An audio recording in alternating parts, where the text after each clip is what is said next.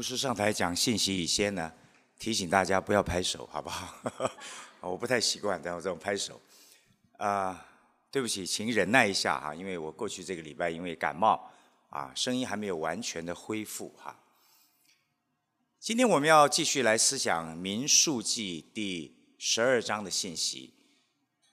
那上个星期孙亮牧师在我们中间谈到一个很重要的课题，就是百姓的埋怨，千错万错都是别人的错，这个叫埋怨。我想在我们生活中间，我们一定少不了埋怨大大小小，柴米油盐酱醋茶都可以埋怨，是不是？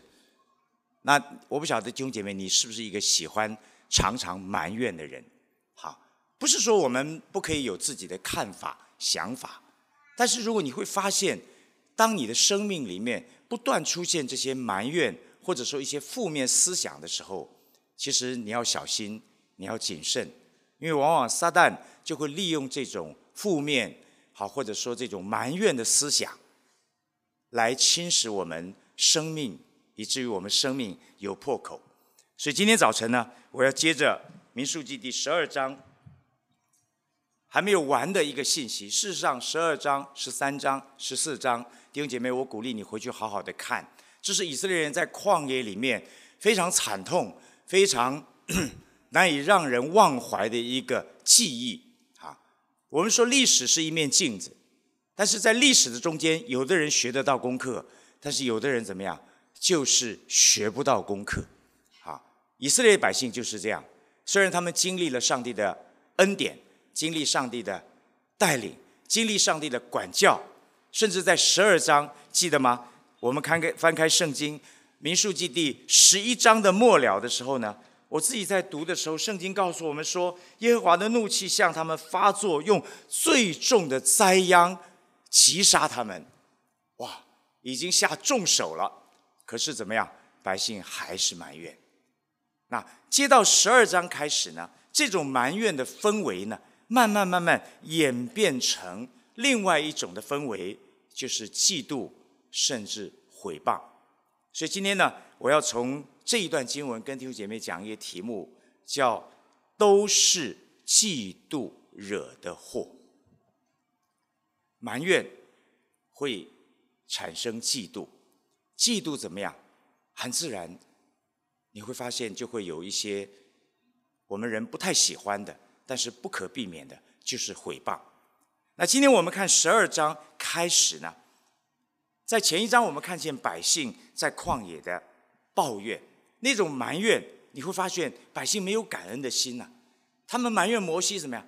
是你带我们出埃及的，可是他们忘记了，原来他们在埃及受苦，他们向上帝祷告，上帝兴起摩西带领他们离开埃及。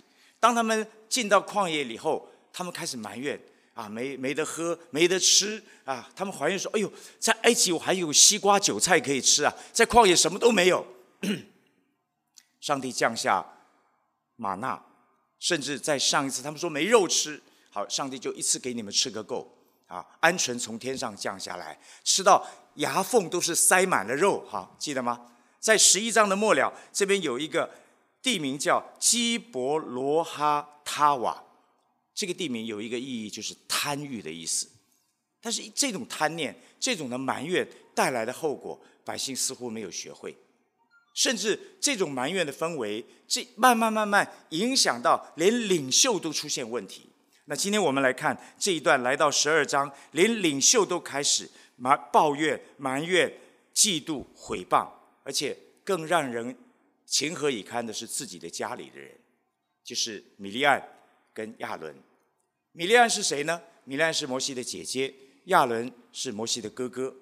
记得吗？在出埃及记一开始的时候，这个小女子非常勇敢的保护这个弟弟摩西把这个婴孩带到法老王的女儿面前，让摩西能够在埃及王宫成长。亚伦是谁呢？亚伦是摩西的代言人当上帝呼召摩西进到埃及法老王宫面前的时候，说你要带领我的以色列百姓出埃及的时候，摩西说我不能，我是什么人？我竟然能够带领以色列的百姓离开埃及吗？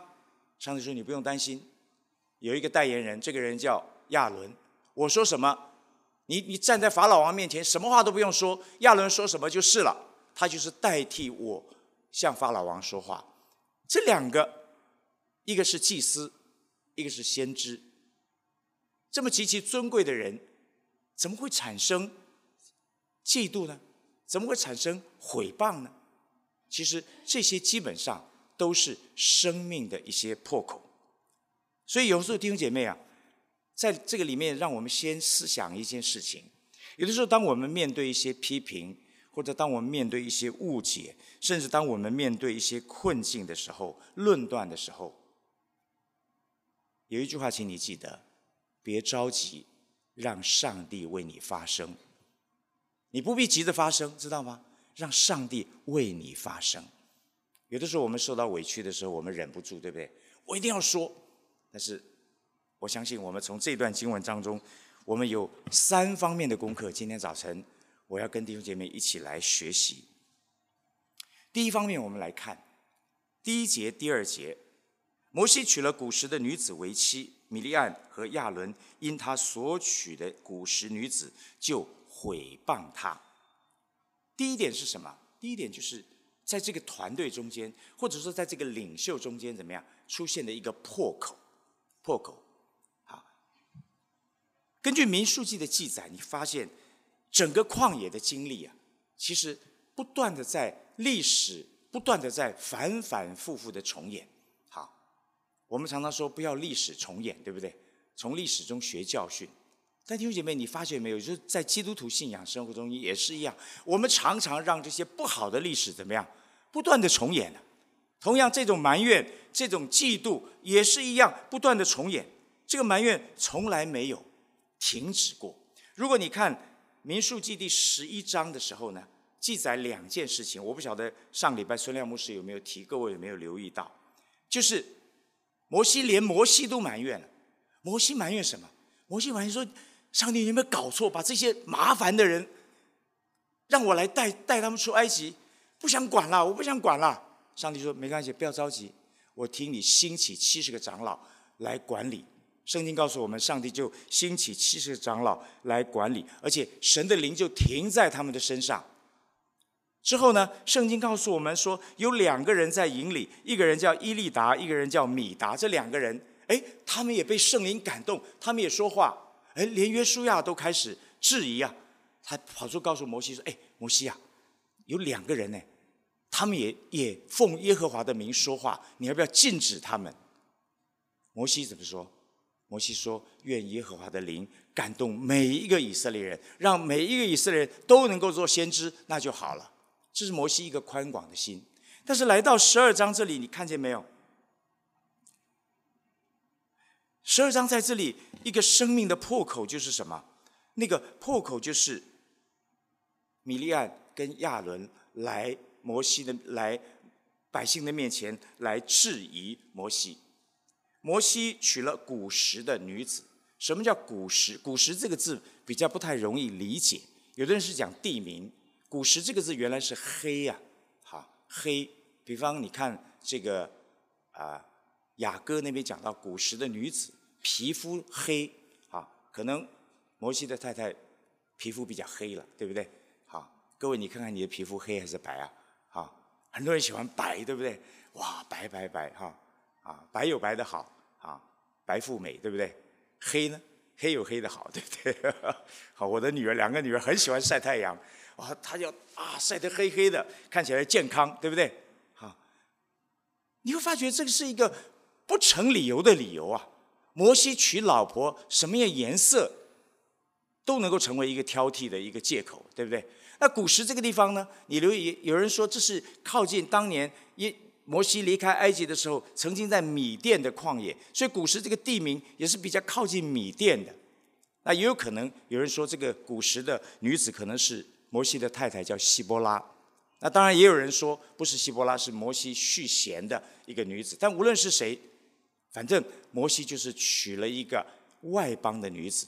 但是圣经没有告诉我们，圣经只严严的禁止以色列人不可以娶迦南地的女子为妻，因为会引诱他们怎么样去拜迦南地的偶像。虽然古时是一个外邦地，但是圣经没有告诉我们上帝禁止摩西娶这个古时的女子。当然这只是一个表面的借口，下面你看圣经怎么说，就毁谤他说，毁谤什么？很特别啊，你不是前面是讲说他毁谤他的妻子古时女子嘛？可是下面这个毁谤上文不接下理嘛，对不对？你会觉得莫名其妙，毁谤就毁谤，你说他老婆颜色不对，他老婆肤色不对就好了。可是下面这句话不对了，下面怎么说？我们来看第2节怎么说呢？难道耶和华怎么样？各位看你的圣经好不好？看你的圣经，牧师讲过哈，我讲到希望你们把圣经打开。第2节怎么说？难道耶和华单与摩西说话，不也与我们说话吗？第一点麻烦 PowerPoint 跟一下好不好？生命的那个破口是什么？难道上帝只跟摩西说话？难道上帝不跟我说话？什么意思？有一句话说，神国不论资格老，犯罪不问理由好。明白我的意思吗？他们理由好不好？上帝难道不对？怎么只对摩西说话？为什么不对我说话呢？当然我们刚刚说了，亚伦是大祭司，米利暗是先知。当他们质疑这样的一个问题的时候，其实你会发现，当人开始里面有这种嫉妒的心的时候，他会有千百种的理由。上帝有没有用米利暗？上帝有没有用亚伦？当然有。如果你去读旧约，你知道在出埃及的时候，亚伦可以说是一夫当关，万夫莫敌啊！摩西什么都不敢说，亚伦说了算，对不对？在过红海的时候，米利暗做那个红海之歌，大家非常熟悉的，对不对？有没有？耶和华把埃及的千军万马全部投在红海里面，我们也会唱这首诗歌。一个先知，一个祭司，这个时候他们来质疑摩西的权柄。其实我们知道，所有的嫉妒，所有的毁谤，表面上都有一些理由，但是在这里你会发现，摩西的哥哥、摩西的姐姐，他们毁谤摩西的只有一点，就是摩西的领导的权柄。那这里有2次说话，好，我要稍微解释一下，说话这个字跟毁谤这个字，我告诉你，希伯来文是同一个字。说话跟毁谤，你说什么叫说话毁谤？意思就是说，正面这个字原来是安排的意思，就是说你借着你的话怎么样去正面的说法是借着你的话来做一些安排铺排，负面的说法呢，就是你借着话去破坏一些事情，或者造成一些人一些负面的想法，去征服，让人觉得对，有道理。其实直白一点就是什么？是有目的的说话。你说这个话怎么样？是有目的的。有时候我们常常有这样的经验，有人来跟你说话，你一听你就知道他的动机怎么样，不太单纯，是不是？好，这叫有目的的说话。那这个目的是什么呢？其实亚伦跟米利暗很清楚，只有一点，就是他们觉得高人一点，就算不比摩西高，起码要跟摩西怎么样平起平坐嘛，是不是？那弟兄姐妹，这个就是生命的一个破口。生命的破口。难道耶和华只跟摩西说话，不也与我们说话吗？谁才是上帝的代言人呢？谁说了才算呢？弟兄姐妹，这是在旷野里面这些以色列百姓领袖中间出的一个破口。而这个破口，你说那我今天不是摩西啊，我也不是亚伦啊，我也不是米利暗，跟我有什么关系？但弟兄姐妹，其实在教会这个群体当中，我们真的需要很小心很小心。我再说，侍奉不是排资论辈。在这里很特别，这个说话，你留意这2个人不是在摩西面前说，不是当着摩西说，摩西，耶和华不是单与你说话，也与我们说话，不是，他们是在摩西的背后说。为什么？因为下面经文说耶和华听见，而且这里说话，在这里呢，这里这个摩西在这一句话毁谤摩西，在这句话当中，摩西是第三人称，意思就是说，他们是选在摩西不在场的时候，两个人嘀嘀嘟嘟，耶和华不是单与摩西说话吗？也不是也与我们说话吗？那其实，换句话说，弟兄姐妹，很明显，我们看经文很容易理解，米利暗、亚伦就是用话语安排。我刚刚说，毁谤是安排毁坏摩西的名声，他的领导权。那弟兄姐妹，这个就是什么？毁谤的可怕。我们知道话是有力量的，是不是？说话是有力量的。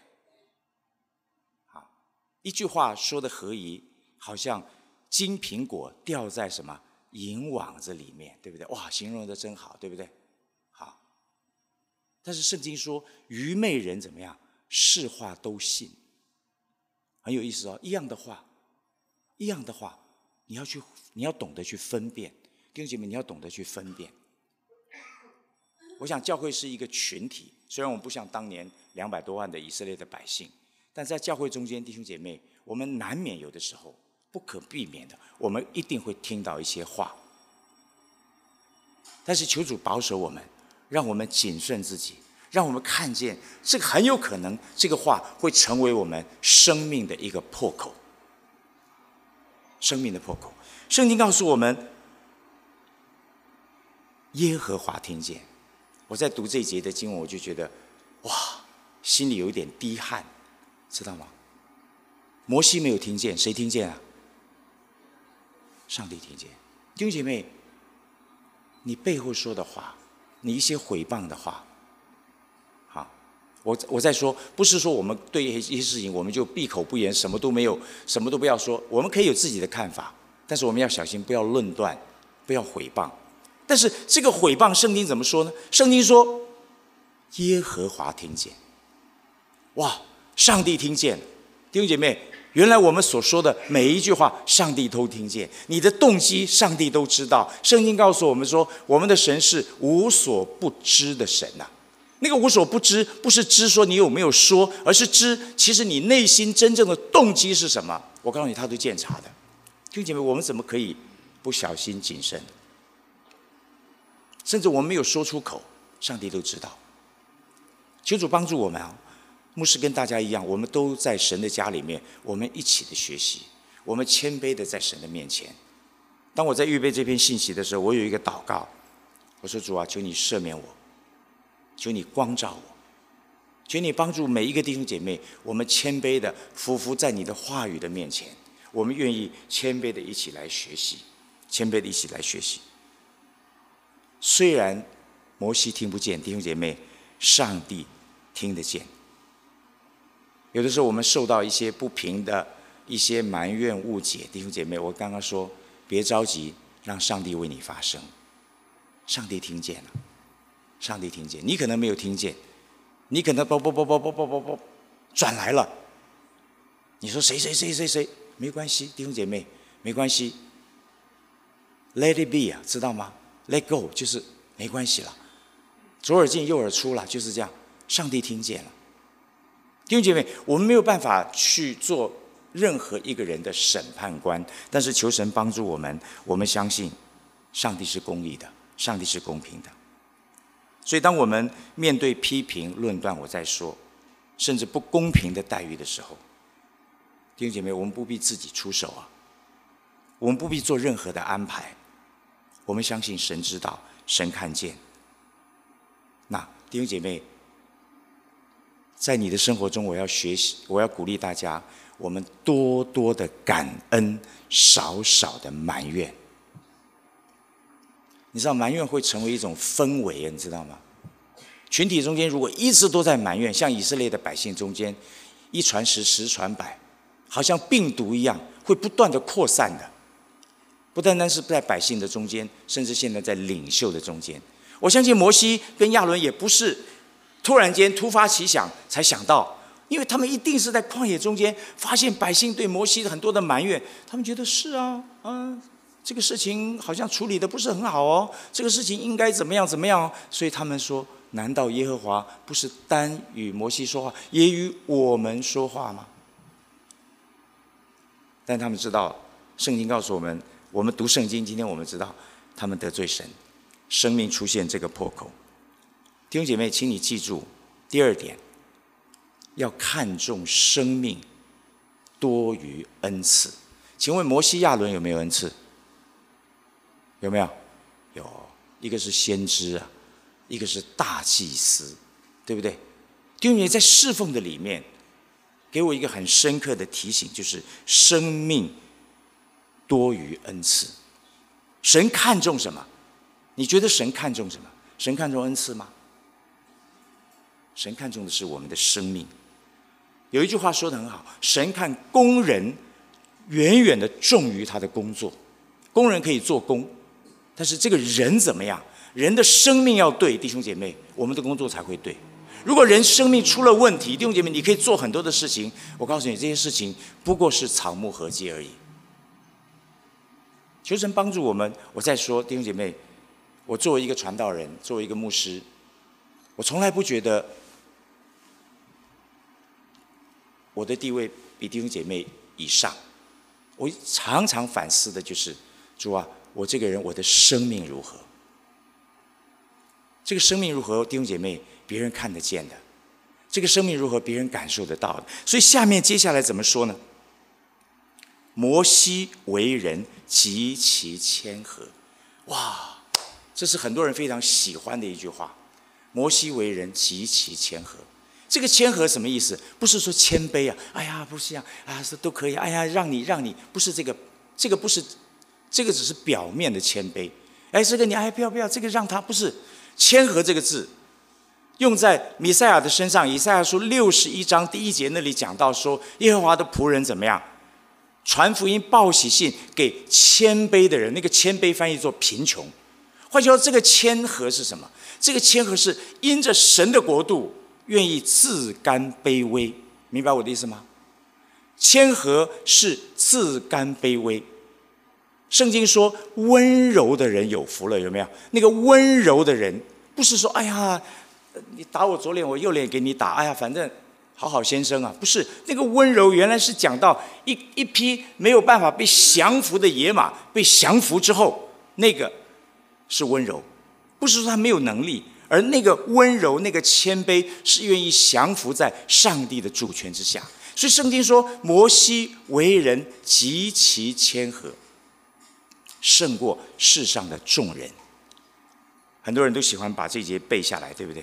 但弟兄姐妹，其实在这里作者要反映什么？生命重于恩赐，工人重于工作。其实亚伦，刚才我说亚伦是祭司，米利暗是先知，他们有职分，他们有地位，他们有分量，有没有？都有。但是怎么样？并不是代表他们的资历是唯一的。那弟兄姐妹，你知道恩赐能力不等同于生命，知道吗？包括我们的热心也不一定等同于我们的生命。所以我鼓励弟兄姐妹，当你来教会的时候，你真正要追求的是什么？当然我们有侍奉，我们有恩赐，有同工，但是包括服侍的同工，我也要跟你们讲，你们要真正追求的是什么？追求的是生命。不是我今天能不能站在讲台，我今天能不能够做招待，我今天能不能够去探访，我今天能不能够做这个，不是，这个只是职分啊，明白我的意思吗？但是最重要的是，上帝看重的是什么？看重的是我们的生命怎么样。如果我们生命出了问题，弟兄姐妹，我还是可以做啊，还是可以做，但是我告诉你，上帝不会祝福的，上帝不会祝福的。其实生命呢，弟兄姐妹，真正反映的是我们跟神的关系。摩西为人极其谦和。你看圣经告诉我们，在这段经文里面还有一节的经文是说，上帝对他的认证是，他是在我全家尽忠的。一个谦卑，一个忠心，官方认证啊，弟兄姐妹啊，不是你说了算啊，不是你问别人，哎，我谦不谦卑啊？啊，我忠不忠心啊？不是，官方认证，上帝认定摩西的为人极其谦和，他在我的家，在神的家神的家当然是指以色列的群体，神的家当然在这里所讲的是不为自己，不为自己。什么是忠心？我们中国人常常讲忠心，忠心，对不对？忠心是尽己之为忠啊。弟兄姐妹，你有没有真正的在神的家忠心？也鼓励我们真正该追求的是生命。我就想到我在读华神的时候啊，我们华神的餐厅有4句话是我们牢牢记住的。他说：煮的工人，请你记住哈，吃得苦，挨得穷，受得气，做得工。吃得苦，挨得穷，受得气，做得工。到现在你说牧师真的吗？我告诉你，到台湾去华神，现在还放在餐厅里面。这是华神老院长林道兰院长写给我们同学的：吃得苦，挨得穷，受得气，做得工。有的人受不了气啊，有的人吃不了苦，对不对？对不对？有的人做不了工。但弟兄姐妹，作为一个神的仆人，你们真的要好好的为传道人祷告，让我们的生命本身的品格能够在上帝的面前被上帝所悦纳。吃得苦，挨得穷，受得气，做得工。我刚刚说传福音给谦卑的人，以赛亚书那边讲到说，因着在神的面前谦卑，在神家尽忠，我们愿意在主的面前让自己的生命可以更加的被主来光照。有一本书啊，在台湾的作家施以诺，他爸爸以前是一个非常有名的牧师，叫施达雄牧师。我年轻就听他讲到，当然施牧师已经被主接回天家。这施以诺写了一本书，书名很长哈，他说重点不在别人的眼光，在你该发的光。很好记哈，重点不在别人的眼光，在你该发的光。弟兄姐妹，你不必在意别人怎么看你，别人可能会毁谤你，别人可能会批评你，别人可能会责难你，别人可能会误解你，但是你不必太在意，因为如果你把你的精力就是放在这个层面上的话，弟兄姐妹，你没有精力啊，你是讨人的喜欢呢，你还是讨上帝的喜欢？当然我们要小心啊，不要过度的骄傲，就说我反正不管，我就是讨上帝的喜欢。但弟兄姐妹，在这里讲，他在这个书当中，我揭露一句话，我觉得很有意思。他说，我们良善的目的，不是要把世界谦让给某些心术不正、好论断、善嫉妒的人。他说，高级的善良是什么？高级的善良是在恶者面前挺直腰杆。所以你看，摩西谦和胜过世上的众人。弟兄姐妹，说的是他什么？是他生命的高度。最近我在读一些书的时候，我读到内地会的一个宣教士叫何寿恩，我不晓得各位有没有听过。何寿恩宣教士他是单身，他是大概在1860年到1928年或者30年那个年代的一个宣教士，一个姊妹。上帝带领他到中国福建省福州市来宣教。他最早呢在福州的一个女子中学教英文，但是因为他很受学生的欢迎啊，所以他在那里7年的时间，有很多学生喜欢他。但是呢，也因为这样有很多的批评，很多的论断。但是他就选择一件事情，他选择不为自己做任何的辩解，很不容易的。后来这个事情越闹越大，因为你都不解释嘛，越闹越大，越闹越大，闹到哪里呢？闹到英国，因为他是英国圣公会派过来的宣教士，闹到他的教会，所以教会说：“那你回来，那你回来。”回来之后，他还是什么都不说。后来，这个教会的主教因为认识这个何寿恩，他说：“我按着教会给我的权柄，你必须把这个事情从头到尾说清楚一次。”后来何寿恩才在这个主教的面前把他所遭遇的这些事情说了一遍，来龙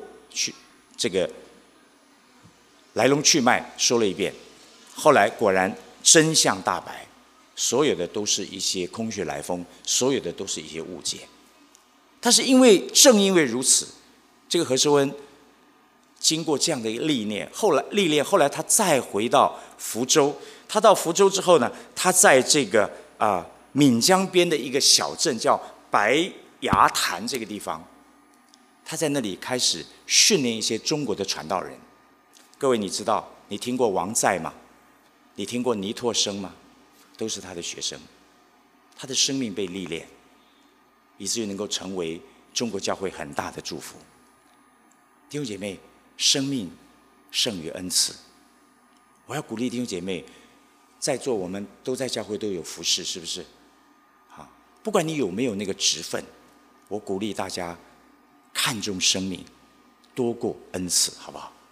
第三方面，我们一起来思想，上帝出手了哈！上帝出手，上帝真的要出手。你说毁谤完就算了吗？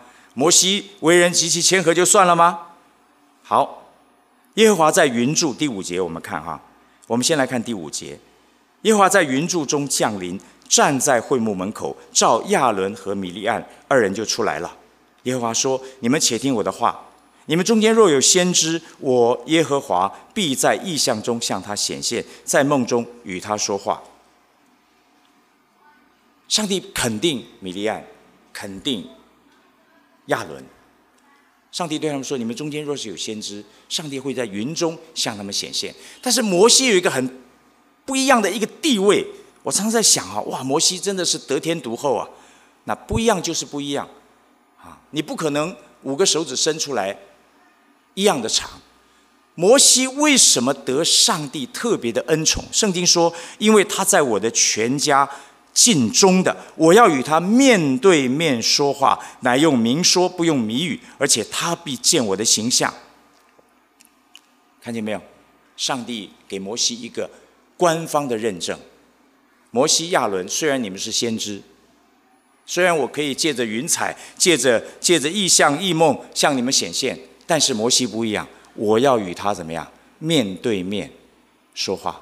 原来这个面对面是口对口，好像我们两个对话口对口。上帝是直接跟摩西说话。各位，在圣经里面只有这一次，上帝对摩西口对口的说话。我们知道神的形象是看不到的，但是摩西有这个特权，他看见神的形象。然后呢，第10节我们看，云彩从会幕上挪开了，不料在圣经里面，你但凡你留意好，你读经的时候，你看见不料这个字，你就发现峰回路转了。不料米利暗长大麻风，有雪那样白。亚伦一看米利暗长了大麻风，就对摩西说：我主啊，求你不要因我们愚昧犯罪，便将这罪加在我们身上。做什么？耶和华向2人发怒而去。在第9节，耶和华向2人发怒而去之后怎么样？管教就到了。不料米利暗长大麻风，再有的就是亚伦的认罪悔改。这很特别，很多人问：为什么只有米利暗呢？亚伦不是也是一伙的吗？为什么只罚米利暗不罚亚伦呢？我想有几个原因。第一，亚伦当时的位置是大祭司，如果大祭司出问题，整个百姓不得了，这是上帝的怜悯，明白我的意思吗？还有第一个原因就是亚伦知道得罪上帝，第一时间怎么样？他认罪啊，他认罪。米利暗长大麻风他看见米利暗长大麻风，他知道代志大条啊，你知道吗？代志大条啊了，再不认罪的话怎么样？后果不堪设想啊！亚伦马上对摩西说：我主啊，不要因我们的愚昧犯罪，把罪加在我们身上，求你不要使他像那出母腹肉已经半烂的死胎。这是讲到麻风病的一些症状。于是摩西哀求耶和华。弟兄姐妹，在整段经文里面，我特别留意到摩西唯一说过的话就是这句话，摩西唯一出声的就是这句话，祷告。摩西哀求耶和华说：主啊，求你，神啊，求你医治他。弟兄姐妹，你看见摩西的生命没有？你看见摩西的生命没有？但是在这个里面，弟兄姐妹，亚伦谦卑的、及时的在上帝面前悔改认罪，求神怜悯。这是整个摩西事件当中，弟兄姐妹，你留意，摩西第一次说话就是为米利暗祷告。神要米利暗承受这个后果。神怎么说呢？耶和华对摩西说，他父亲若吐唾沫在他脸上，为什么呢？因为犹太人有这个习俗，就是当家人犯罪的时候，犹太人的父亲要吐口水在他的脸上，表示羞耻他。那这个他父亲也说明一件事情，耶和华是米利暗的父亲，明白我的意思吗？耶和华是仍然没有撇弃米利暗，他父亲，这是一个非常亲密的一个称呼。虽然女儿犯错了，但是你还是怎么样？我的儿女。弟兄姐妹，我们做父母都知道，对不对？我们都是儿女犯错，犯再大的错，可能别人都不能够理解的时候，父母怎么样？难过、伤心，但是终究是什么？自己的儿女嘛，对不对？耶和华吐唾沫，所以圣经说怎么样？父亲若吐唾沫在他脸上，他岂不蒙羞7天吗？上帝的条款出来了，现在要把他在营外关锁7天，然后才可以领他进来。因为麻风病，犹太人是不洁净的，所以要隔离，关7天。这7天中，你觉得米利暗会想什么？叫我弄是不是？我怎么那么倒霉？你觉得米利暗会想什么？米利暗会悔改，是不是？米利暗会想到上帝有恩典，上帝有怜悯。弟兄姐妹，有的时候我们也许经历上帝一些管教或者提醒，我们要学我们要学到那个功课，不要白白受苦，知道吗？不要白白受苦。所以圣经怎么说呢？将他关锁在7天。圣经你留意，百姓也没有行路，直到把米利暗领进来。弟兄姐妹，连百姓都受牵连。在这段经文，弟兄姐妹，你看见4个没有？对摩西的谦和。对亚伦，他知道认罪祷告的一个重要；对米利暗，他知道什么？他知道上帝是有恩典、有赦免、有饶恕的上帝。对百姓学什么？上帝是轻慢不得的，有罪必罚。我再说神国不论资格老，犯罪不问什么理由好。你觉得摩西亚伦很有理吗？上帝不看这个。弟兄姐妹，求神帮助我们，让我们真的在生命的中间，我们一起学习有一些属灵的功课。最后，我们来看一段的经文，我没有打在投影片上，请你翻开哥林多前书，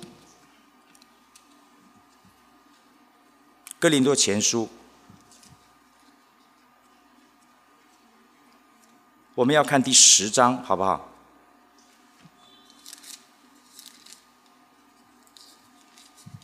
哥林多前书第10章，这是保罗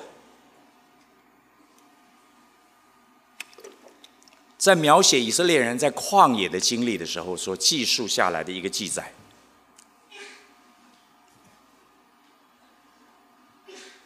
好，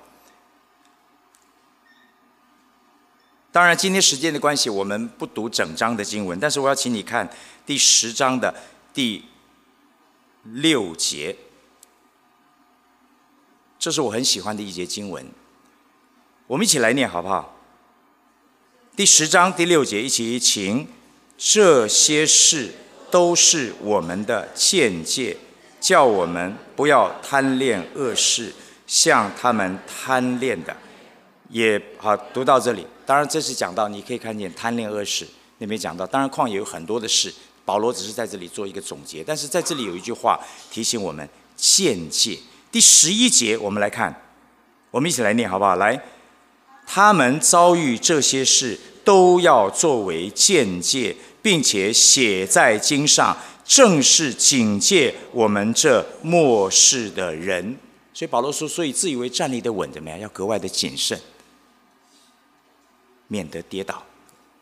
所以求神帮助我们弟兄姐妹，在今天这一段经文当中，我们好好的学习，我们真的认识生命的破口，我们真的看重生命多于我们的恩赐。神给我们恩赐当然很好，但是弟兄姐妹，生命远远高过恩赐。第三，如果我们有什么时候得罪神，记得随时随地来到神的面前认罪回转。耶和华他不轻易发怒，且有丰盛的慈爱和怜悯。我们一起祷告。好不好？我们有一点时间安静在主的面前。